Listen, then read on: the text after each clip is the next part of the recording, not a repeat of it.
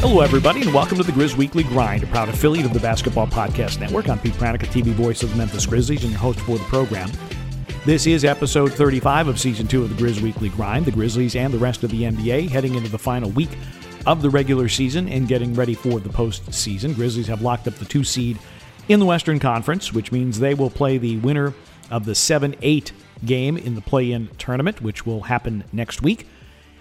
The Grizzlies have also wrapped up the Southwest Division title, and so we'll detail a little bit more about that and the most recent game that the Grizzlies played against the Phoenix Suns. That was very remarkable. We'll recount that in That Was the Week That Was, some Petey's points, and then a special friend of the program. He's a return friend of the program. Jared Greenberg of NBA TV and the NBA on TNT joins me.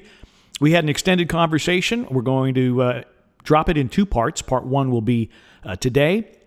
And then we'll drop the second part of the conversation in episode 36, which should be live coming up on Thursday as the Grizzlies wrap up this 2-game road trip that will start in Salt Lake City and end in Denver. That's what we've got for today's program, which is being brought to you by the Hoop City Basketball Club. Since 2005, their mission has been to assist young student-athletes in grades 1 through 12 in developing a strong work ethic with discipline, responsibility, and accountability. They've helped young men be great on the court and in the community. Their alumni include major college and NBA players. Now, if you'd like more information on how to become part of this great sports and character-building club, log on to hoopcitybc.com. You can also follow them on Twitter at hoopcitybc. As they say, it's in our blood. It's who we are in Hoop City. All right, let's get to That Was the Week That Was. So the Grizzlies win a game in San Antonio. Keldon Johnson missing a layup at the horn, and the Grizzlies walking away with a 1-point victory in San Antonio on Wednesday night. In winning that game, the Grizzlies clinched the 2 seed in the West, and they also clinched the Southwest Division title, first ever division title for the Memphis Grizzlies. So you go into the Friday game. It's going to be on NBA TV, center court, all referee access, very special production. Grizzlies taking on the team with the best record in the NBA and the Phoenix Suns. And the Grizzlies, they sit some guys. They do. Let me just read from the official box score. Desmond Bane was technically active, but was held out, did not dress, sore left ankle. Steven Adams, left calf soreness. Jaren Jackson Jr., right thigh return from injury management. Tyus Jones, left hand. Ja Morant, right knee. And Killian Tilly, left knee. So the Grizzlies started just their 16th different lineup this season, with Dillon Brooks, Kyle Anderson, Xavier Tillman getting his first start of the season, Zaire Williams, and DeAnthony Melton, your point guard. Remember, you don't have Tyus Jones, you don't have Ja Morant, you do not have a traditional point guard. And so Taylor Jenkins saying before the game, we're going to do this by committee. And he was absolutely right. Every starter had 3 or more assists, and Xavier Tillman was your leading assist guy with 7. So all 5 starters and Brandon Clark off the bench all had 3 or more assists, and the Grizzlies posted 30 assists in this game. Meanwhile, they're going up against a Phoenix Suns team that was playing for a bit of history. They were sitting on 62 wins. 63 would have given them a new franchise record. This was a game where the Grizzlies, and Dillon Brooks particularly in the first quarter, decided that they were going to handle their business and they were not going to take a backseat to the Phoenix Suns, regardless of who the Grizzlies had or did not have available in this game. Grizzlies got out to a 34-23 lead after 1 quarter. Third quarter is when things got a little dicey and the Suns actually took a 3-point lead. Fourth quarter, Grizzlies come on, outscore Phoenix 38-31. One of the highlights of this game, Santi Aldama, a pump fake, a drive, and a reverse slam. The reaction from the Grizzlies bench was priceless and tells you everything you need to know about this basketball team, about how closely knit they are, how they root for one another. Santi Aldama has been playing in South Haven with the Memphis Hustle, averaging about 22 a game. Didn't get a whole lot of run with the Memphis Grizzlies because there are a lot of guys ahead of him. He comes in and plays 21 minutes and goes for 12 points and 5 rebounds and a block shot. Did not look out of place. Did not look like an NBA rookie in this game. And probably the best thing is Santi did not try a 3. Santi likes to try 3s periodically, and it's not usually a good idea. Grizzlies in the first half held Chris Paul to 1 assist. Well, he had 10 in the second half, but he only had 8 points. Jay Crowder, 8 points. DeAndre Ayton in this game, and DeAndre Ayton has had a fantastic season, but he appeared to be relatively disinterested in this game. In foul trouble most of the night, did have 12 rebounds, but only 9 points. Grizzlies go on to win this game 122-114. Grizzlies with 7 in double figures, including 3 off the bench. Dylan Brooks with a team-high 30, Melton 17, Zaire 19, X had 13. Kyle Anderson only had 6 points, but he did have 10 rebounds in this game, and the Grizzlies won the rebounding battle by a margin of 9 against a pretty good rebounding team in Phoenix. The other thing the Grizzlies did, these are two of the most ball-secure teams in the NBA. Both of them average about 2 fewer turnovers per game than their opponent. The Grizzlies forced 9 more turnovers from Phoenix than the Grizzlies coughed up themselves. The Grizzlies were plus 17 in points off turnovers, and the Grizzlies also on the offensive glass, insane. 16-2 edge and offensive rebounds. The Grizzlies put up 30 second chance points. I think it's the 6th time this year they have put up 30 or more second chance points. It was really amazing, and made all the more amazing by the fact that Taylor Jenkins got kicked out in the second quarter. John Conchar absolutely got steamrolled. And if you saw the NBA TV clip of Zach Zarba talking with Natalie Sago and Tom Washington, this was part of the All Access that the NBA allowed on NBA TV. Zach Zarba saying, that was a foul. Taylor Jenkins just lost his mind.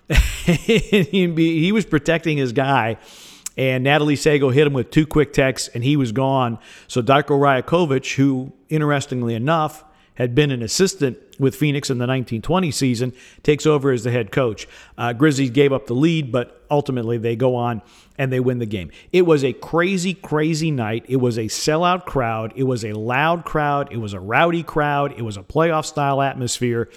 And the Grizzlies and their fans took great joy in what happened, that this shorthanded Grizzlies team would beat the Phoenix Suns, who were at full strength. And Monty Williams, their coach, afterwards said, look, we just didn't come out with the correct level of effort. Very, very unlike Phoenix. If there is an Achilles heel with this Phoenix team, when you look at their body language, when you talk to people in the organization, they feel that they're the best team in the NBA and that the championship, they might as well hand them the trophy right now. By record, they are the best team in the NBA. They are the favorites to win it all, but we're not there yet. And the Grizzlies become the first team to beat Phoenix twice this season, which is a pretty remarkable deal. Devin Booker did go for 41. Much of that was window dressing after the game had been decided. Grizzlies led at one point by as many as 16. So Booker, a game-high 41, but again, like I said during the course of the telecast, pretty much window dressing. Grizzlies win at 122-114. They're now 55-23 on the season. Phoenix fell to 62-15, and then a couple nights later, they did rest guys in Oklahoma City and lost to the Thunder. So that was the week that was. All righty, let's get some Petey's points for you. Number one, you talk to people around the NBA, and they are saying this Grizzlies team is a legitimate contender. That's not something that you would not have before this season. You would not have thought of this Grizzlies team as a legitimate championship contender. I think everybody's best hope for this team was a top 6 seed that you would avoid the play-in. Because the play-in, it's particularly if you're in the 9-10 game, you lose, you're done. At least in the 7-8 game, if you lose, you have another opportunity to try to win a game. Grizzlies don't have to worry about that. So not only do they make top 6, they're a top 2 team in the West, top 2 team in the NBA in terms of record, and doing a lot of it without Ja Morant. So when you talk to people around the NBA, and we talk to media relations directors, other broadcasters, people around the league, and all of them are saying, you realize you guys have a chance to win the whole thing.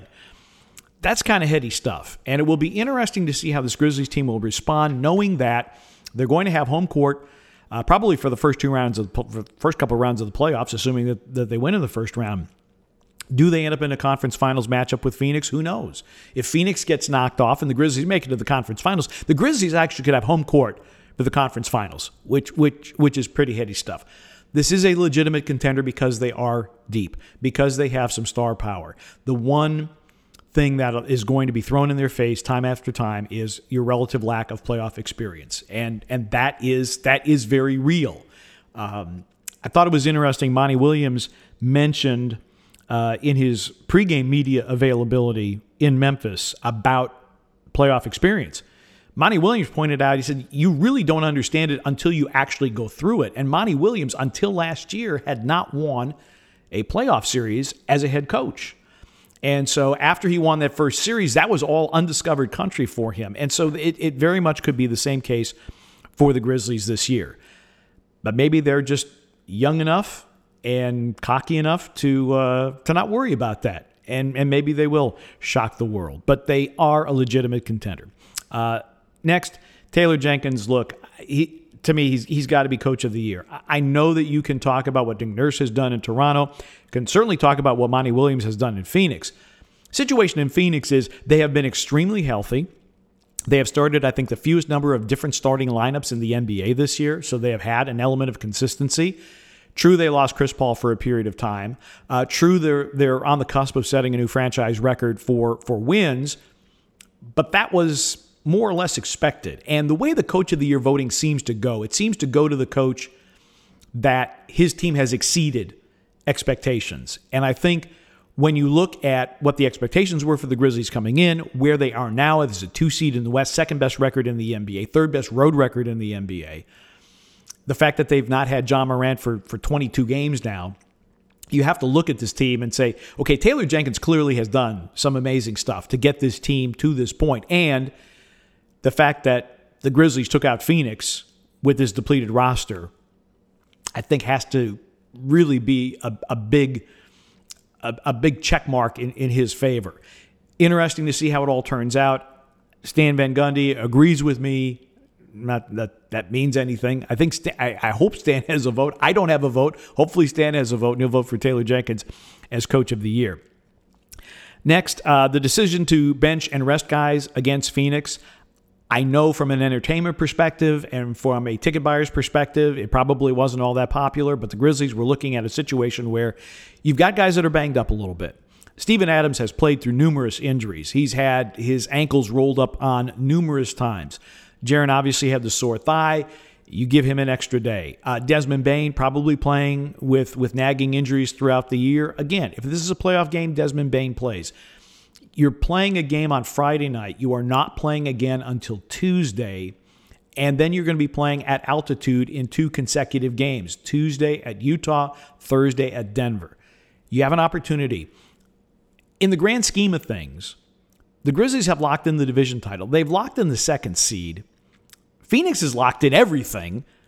What's there to play for? And so you understand that in the bigger picture, resting those guys or holding those guys out, it was the right move by Taylor Jenkins, right move by the athletic performance staff of the Grizzlies.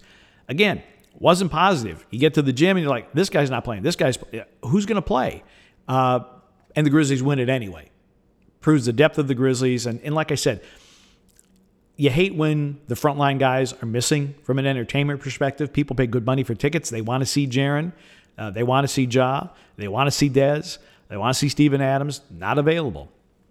It's one of the things that is very, very difficult, and I know the NBA is grappling with. But look, if you can get a couple extra days of rest for your key guys, going into a very tough 4-game stretch, because New Orleans is playing for something, Boston potentially playing for something, Denver and Utah, both of them trying to solidify their positions in the Western Conference. These are 4 tough games coming up, and the last 2 are going to be a back-to-back, which brings me to the final Petey's point, which is starting times were released for the games on Saturday and on Sunday.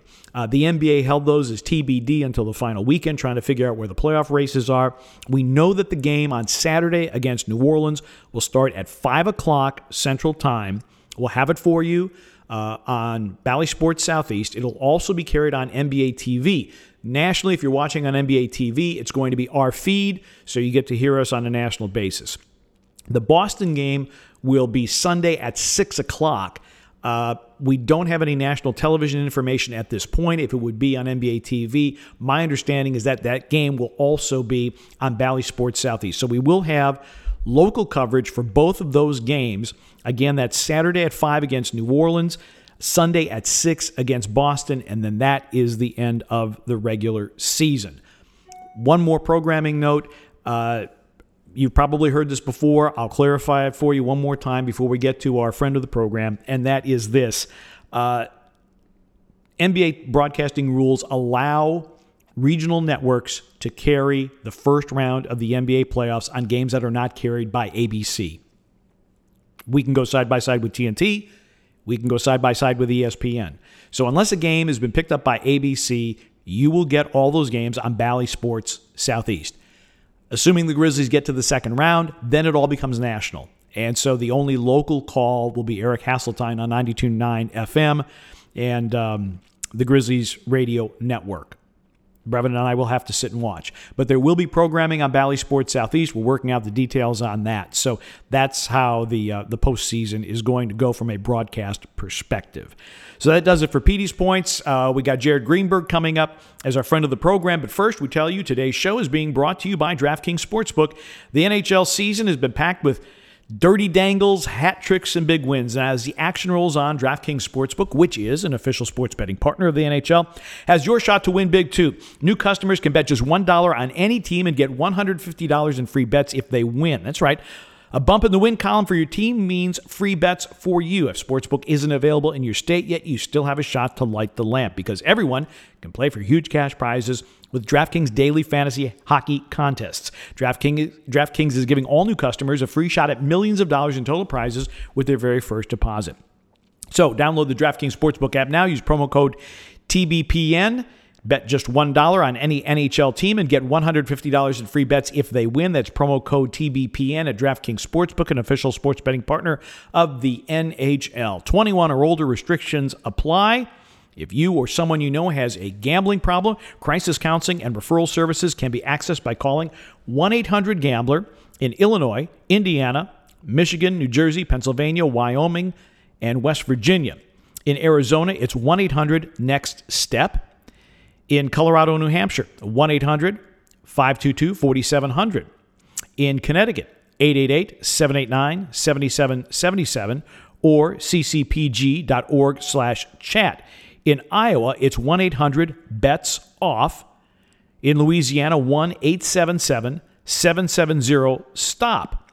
In New York, call 1-877-8-HOPE-NY or text HOPE-NY, and that is 467-369. In Oregon, visit opgr.org.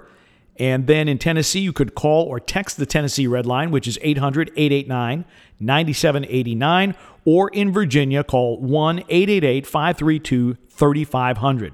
Again, you must be 21 or older, 18 or older in New Hampshire or Wyoming. You must be physically present in Arizona, Colorado, Connecticut, Illinois, Indiana, Iowa, Louisiana, Michigan, New Hampshire, New Jersey, New York, Oregon, Pennsylvania, Tennessee, Virginia, West Virginia, and Wyoming only. Minimum $5 deposit required. Eligibility restrictions apply. See DraftKings.com/sportsbook for details. And with that, let's get to our friend of the program. You see him on NBA TV and the NBA on TNT, sideline reporter extraordinaire. It's been my pleasure to work with him on NBA TV, on NBA playoff games, and also the NBA Summer League in Las Vegas. He is a voter for NBA postseason awards and one of the most well-connected guys in the NBA. He's Jared Greenberg, and he's our friend of the program. Jared, anytime I have anybody who has a national view of the NBA, I have to ask him about the Grizzlies, because Brevin and I, we have like the 1,000-foot view. You have the 35,000-foot view of everything. So what's the national perception of the Grizzlies and the job that Taylor Jenkins has done? Pete, no freaking clue what is going on. I mean, Taylor Jenkins right now, by the way, that ejection the other night was fantastic. Never seen him get that emotional. That was great. But I don't get it. I speak to some great, brilliant basketball minds on a regular basis, and nobody can figure this whole thing out. It's spectacular. The more pieces they miss, the better they seem to get. It is absolutely wild. And I don't know that that's, a formula. I don't think you want to count on this. I think no, I don't think so. you want to be, full strength come playoff time. But I think the Grizzlies have shown, and I think it's to the brilliance of Taylor Jenkins and his coaching staff that they've been able to adapt to different situations. I think the fault of many NBA organizations and many NBA head coaches is that they're so narrow-minded, narrow thinking about how they have to win a game. And if things don't go a certain way, or a certain player is either unavailable or off or not playing his game, they can't figure things out. And I think that's really, it's a beautiful thing to watch the Grizzlies. You feel like you're watching a playoff game every time the Grizzlies play. And that's a lot of fun, because I think we've lost a lot of that. We've lost a lot of the integrity of the regular season over the last few years with load management, or teams not taking it as seriously, or teams taking it for granted. And I think ultimately what we're going to see here, and I'm sure we'll bounce around the NBA here, but we're going to see that teams that took a pass on taking this regular season seriously, that's ultimately going to come back and bite them in the postseason. Yeah. Taylor Jenkins was asked, actually, just kind of going off on a detour here. Taylor Jenkins was asked before the Phoenix game, how do you feel about the 82 game regular season? Because, if it's a playoff game, those guys, Jaren and Bane and Ja, probably could have played. But you were looking at a scenario now. Memphis doesn't play until Tuesday night in Utah, so you get an extra night of rest. The Grizzlies had clinched the 2 seed. They clinched a division title. And he was asked, what about the 82 game season? And he kept it very, very close to the vest. Didn't want to give an answer one way or the other. I know television contracts play a huge role in this, but is there ever a time that you could conceive of there not being 82 regular season games? There is. And I love the answers Adam Silver, the commissioner, has given over the last few years about this, that there's nothing marrying us to 82. And he said, we're always exploring and investigating, the best way to deliver our product. My issue is whether we go down to 72 or 66 or 54. I believe that people and teams and doctors and scientists are still going to find a reason and a way to prove that guys should not play on a certain night. And I think it's mystifying. And, what happened on Friday night, I think was, it's not a good sign for the league. Not the Memphis game, I'm not just saying this because I'm talking to you right now, but I almost understand where they're coming from. The game that mystified me was the Clipper Bucks game when everyone sat. I feel for our fans, and Pete, you and I, who work on television, and our networks are paying a lot of money to this league, pouring a lot of money into these salaries. It's a direct result of their salaries are a direct result of our TV companies paying what they pay. That ultimately, the fans are going to revolt on this, and it's really disappointing. And again, I don't think the answer is just as simple as let's go to 72 games, because you're still going to have back-to-backs. You're still going to have the occasional 3 games in 4 nights or whatever, and what you just brought up is the new thing now, where it's not even, okay, we've played X amount of games in X amount of days. It's how can we, take advantage of rest days, right? So if we rest tonight, it's not that we've played 3 games in 4 nights. It's that we get 4 days or 3 days off our feet, so to me, I think there should be a reduction of games. Long story short, I do think there should be a reduction of games. It just scares me that, the science is still going to point to why guys should have a night off. Yeah, and those of us who are paid on a per game basis definitely do not want to see a reduction in games. Right. It would impact a lot of people financially. But that aside, I agree with you, Jared, that if we cut it down to 72, let's say, there's going to be somebody in sports science is going to say, well, you need to take this game off, load management, et cetera. Yep. There will be reasons why guys will not play. Let's get back to the topic of contenders in the NBA. We're coming down to the end of the regular season. How many legitimate championship contenders are there right now? And would you include the Grizzlies in that mix? Yeah, I mean, I think it'd be hard to count them out. Obviously the only team you feel great about putting in that conversation is Phoenix right now. They're the most complete team.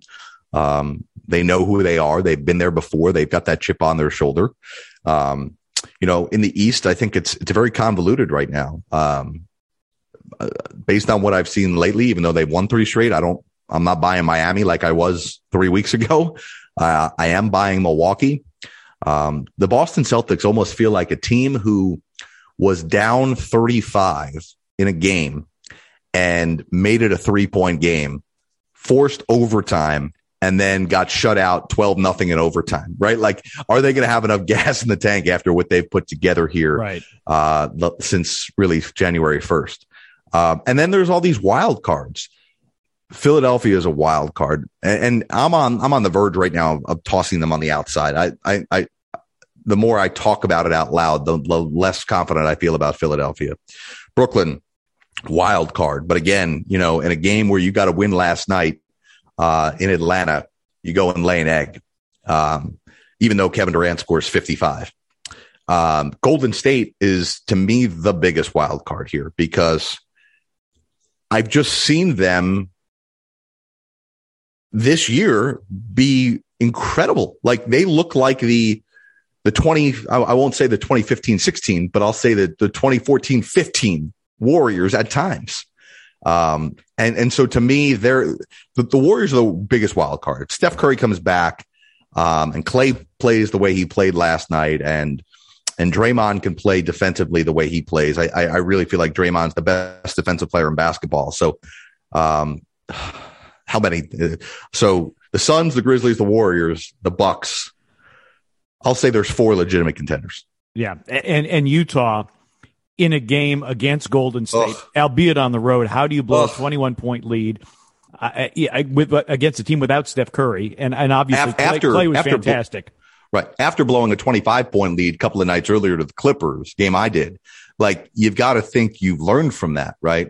And Utah is using the excuse, which is valid for them, that they're missing pieces, that they're not who, but the bottom line is every team this year, every team has gone a significant portion of the season without a key player. So, right. Including the Grizzlies. Yes. and things have worked out, which we talked about Taylor Jenkins and the job that he's done. A year ago, we had a very animated conversation about awards. Yes. Team broadcasters don't get to vote. You get a vote, correct? Yes, you are voting, correct? Okay. Yes. MVP last year, we had a very, very good discussion about what the most valuable player should be or what it means. To me, when you look at Nikola Jokic and what he has done in Denver with as many missing pieces as they have had, without Michael Porter Jr. and without Jamal Murray, and the fact that they're in the mix, very well could be a top 6 team.